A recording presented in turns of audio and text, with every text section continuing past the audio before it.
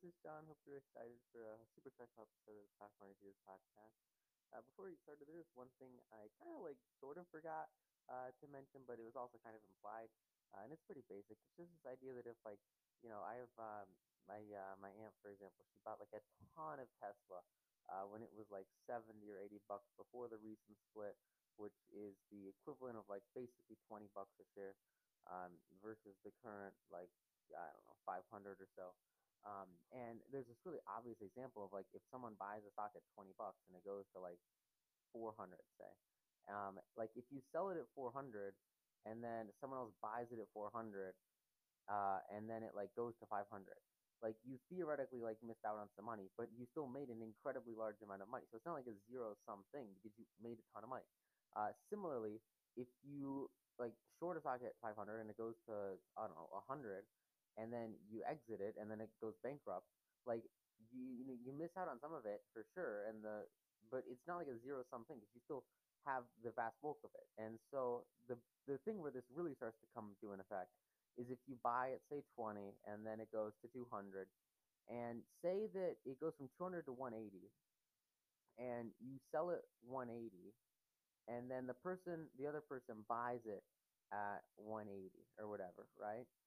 And then it goes up a bunch to say 250, and they make a bunch of money, and you like didn't have the money, but it's not like you lost money selling it to them, right? Like you still lock in your profit, and that's one important factor that's going to come in, and really we're going to look a lot in this episode about the idea of paper value, and also hedged paper value versus actual performance of an asset, and of course performance of an overarching portfolio, and a couple of little nuanced concepts like that that really disproves something I've been hearing a lot lately. So anyway, with that said, I'm gonna get much more into detail once the episode starts. I just kind of had a caveat here I wanted to put beforehand. So yeah, thank you guys so much, and I'll see you in just a sec. So, the big question is this: how do investors like us, who don't have a PhD in finance or millions to start investing, how do we grow our bank accounts to build real savings in retirements and yet still have the time to do what we really love? That is the question, and this podcast will give you the answer. Hey guys, it's John. Hope you're having an awesome day. I had a pretty crazy thing happen today. I've been following, let's see, what was it? I always forget the tickers. Odd US for, there's been this nice setup for a week or so. And, God, I learned this lesson today. It was the worst thing ever. I've been following this thing for such a extended period of time. And, I've done nothing for the past couple of days but just stare at Australian dollar. And, I go to lunch with my dad at 1:30. I get back, and the setup I've been waiting for had completed when I was gone, and I totally freaking missed it. I felt so silly and dumb. And, I don't know, just kind of ranty. I kind of sad about it. I missed out on like 40 grand, which honestly kind of sucks. So I'm just kind of sitting up thinking about that, thinking about priorities and all. And while I was doing that, this epiphany kind of came to me about something that I hear and I had heard very, very recently, that I hear all the time, and it's like literally the weirdest thing I've ever heard. It's on par in terms of intelligence level as stuff like you can't beat the market, or the market is efficient. It's like that kind of level of understanding of financial markets. And what it is that, the market is a zero-sum game. And that makes no sense whatsoever, and it's like utterly false, and it's insanely stupid, and yet there are a lot of people that say it, and I could never figure out why. Like, you trade for like 3 days, and it's like, oh yeah, I guess that's how it works, but it's like so many people don't even know, which I think is crazy. So I wanna talk about that today. Just to kind of clear it up, because I know some of you might be starting out, or maybe some of you started very, very recently. And anyway, I think it's a really great and very important thing to clear up, because what it does is it allows you to go from a scarcity mindset of, you making money comes from other people losing money, which is not true in any means of that being a thing, and instead transition into an abundance mindset where you realize that there are literally trillions and trillions and trillions of dollars in financial markets, and there are trillions of dollars being created and generated, all of the time. And so there is a complete and total abundance of money. If you think about it in terms of market growth, the whole market average rate of growth over the past, century or so is what, like 10, a little over 10%. So like on average, that's 10% growth in a $1 trillion market. That's trillions of dollars on average generated nowadays every single year just from appreciation of assets. And so it's like essentially generating value out of thin air, which turns into its equivalent in money. And that's only further supported nowadays by the massive printing of dollars from the Fed, which therefore, it inflates asset prices just by nature of how inflation works when central governments print money. And so anyway, coming back to our topic, this idea of, and this silly idea that, the market is a zero-sum game, your trades are a zero-sum game, blah, blah, blah. And even I thought this when I first started trading leveraged currency futures. I was like, oh, okay, this is, a lot of times with, when I was starting out, I was trading with CFD brokers in terms of stocks and in currency futures. So with those guys, you basically trade against a central broker that sells contracts. And there are some versions of CFDs where you essentially risk all of your capital with an upside gain of about 60 to 80%. And in those scenarios, you're like basically going to I don't want to say a casino because it's not the same as that, but it's very similar in terms of you'll make like a bet, like a currency or whatever is going to be up or down, in the up or down, and like that's it, like up or down in the next hour, or maybe sometimes it's 5 minutes, sometimes it's 30 seconds, sometimes it's 15 minutes, sometimes it's 30 minutes. Like that kind of stuff is to an extent a zero-sum game in the sense that in the long term, with most, not all of it, but with most of those kinds of contracts for difference, it is it's just exceptionally hard to succeed because it removes excuse me, removes one of the most important parts of good trading, excuse me, which is a high risk reward ratio, and instead it gives you a 0.6 to 1 risk reward ratio, which is really, really bad, or something around those parts.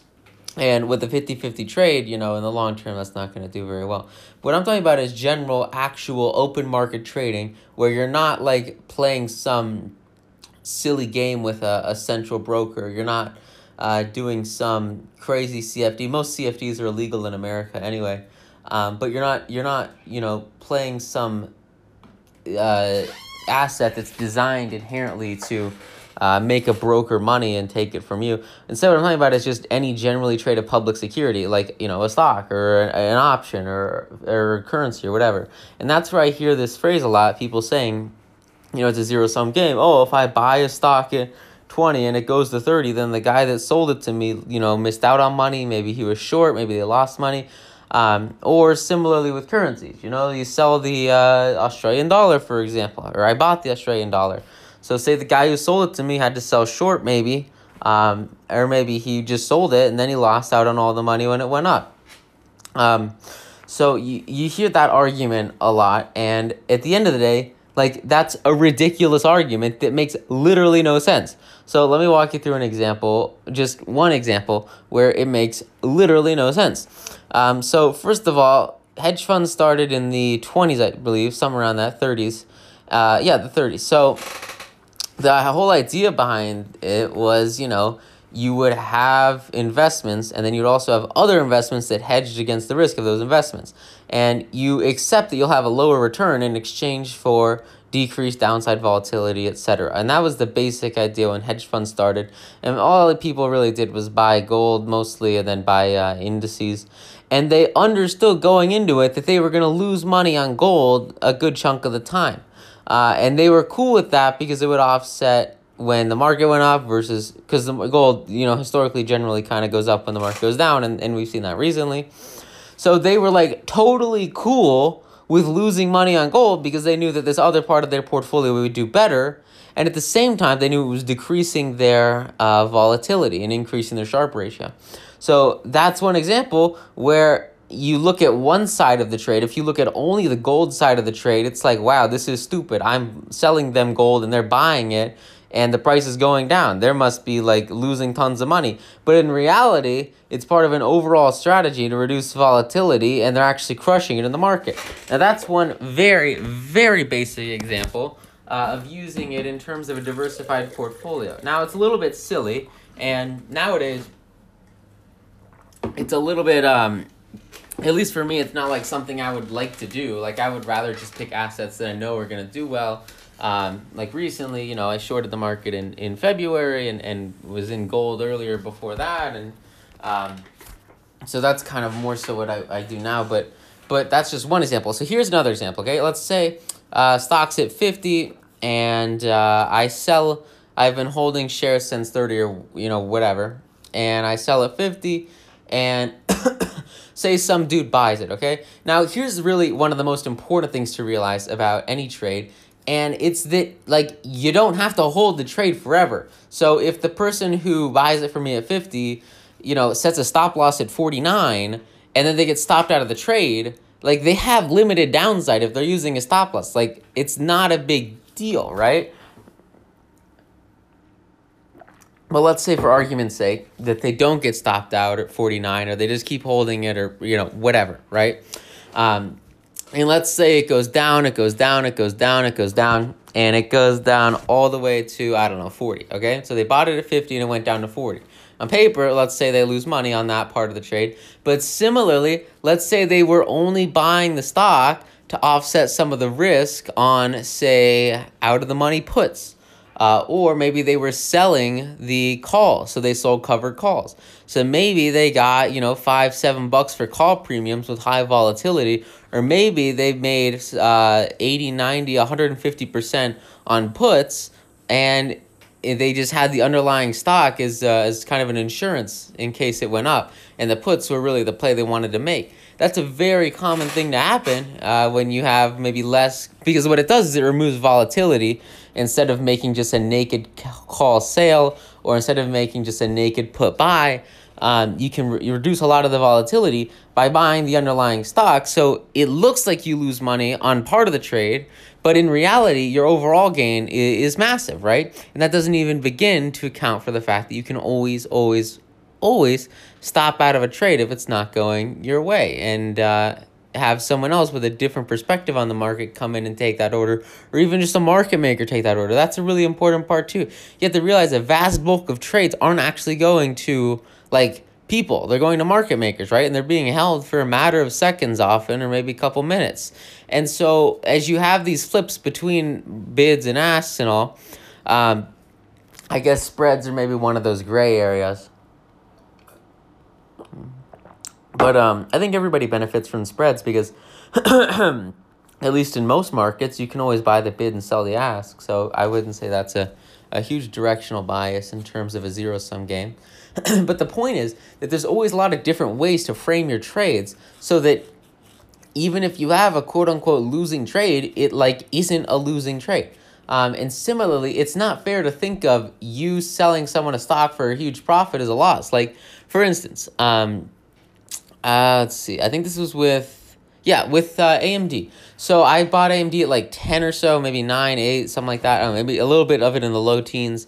And then I went and I sold a ton of it at 35 when they had this huge spike up. Or maybe it was 32, right? And so they spike up to 32 and then they drop down back to 20, and I kind of buy some more back, half the additional position, which had already tripled. And then the thing runs up to 80, So do you think that the person that bought it at 35 would be pissed when it dropped down to 20? Yeah, sure they would. But are they going to stay pissed when it goes to 80? No, right? So, you have to look at time frame too, because a lot of times what people see as a losing trade, isn't. A great example of this, I feel so bad, and I'm so sad talking about this, because a lot of people I know that, bubbles are just such an interesting topic, and I would love to do a whole episode on bubbles. Especially, I think I did an episode earlier on. One of the first episodes I did was on the emotions of the Bitcoin bubble of 2017. And that's a real good one. So I would go back to the start and listen to that. Or maybe if it's not on the podcast, go to YouTube and listen to that. But anyway, there's a lot of really incredible emotions going on back then. And I remember my dad, he wanted to get into crypto, and I was like, okay, yeah, I'll help you out. I am not going to say no to a client. So he buys Bitcoin at 12,000, 13,000. And for like the past 2.5 or so years, it's been like, in the red, down 80% or some near 80%, 70% at one point, in terms of his position. And now, it's just starting to climb back up at 13.5 now. Who knows what it'll be when you're listening to this? 13,500. So he's over cost basis and now netting a profit. So like in the short term, it was like a really, really bad investment, and whoever sold it to him, did a good job selling.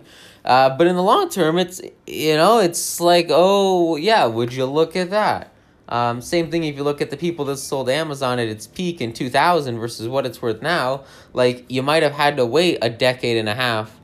But if you did wait a decade and a half, even if you bought at the absolute worst time possible, when people would have said that you have lost a ton of money, that's still you're 10xing, 100xing from those peaks. And so a lot of it comes down to perspective, and that's basically the gist of what I want to come to you with today, is that the market is not a zero-sum game. It all just depends on your perspective. That is an excuse to not perform well, and it's a stupid one at that. It literally makes no sense, especially when you can play either side of a market, make money when stocks go up or down, on leverage or without it. It's just incredibly dumb. It's just really crazy. So that's my little thing today. I hope you guys had some cool realizations today. I hope it maybe opened up your eyes to a couple of ways to mitigate risk in your portfolio, if that's what you're all about. I hope you have a really, really awesome day, and go out there, apply it, absolutely crush it, and I'll see you guys later. Oh, something kind of interesting. I have this one client. They all they do is sell puts, and calls and puts. They sell calls and puts every single day on a weekly time frame.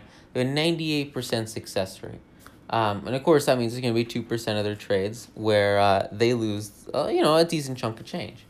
And on those investments, it's like, oh, well, look at that. The market is, the market takes money from them. Oh, zero sum.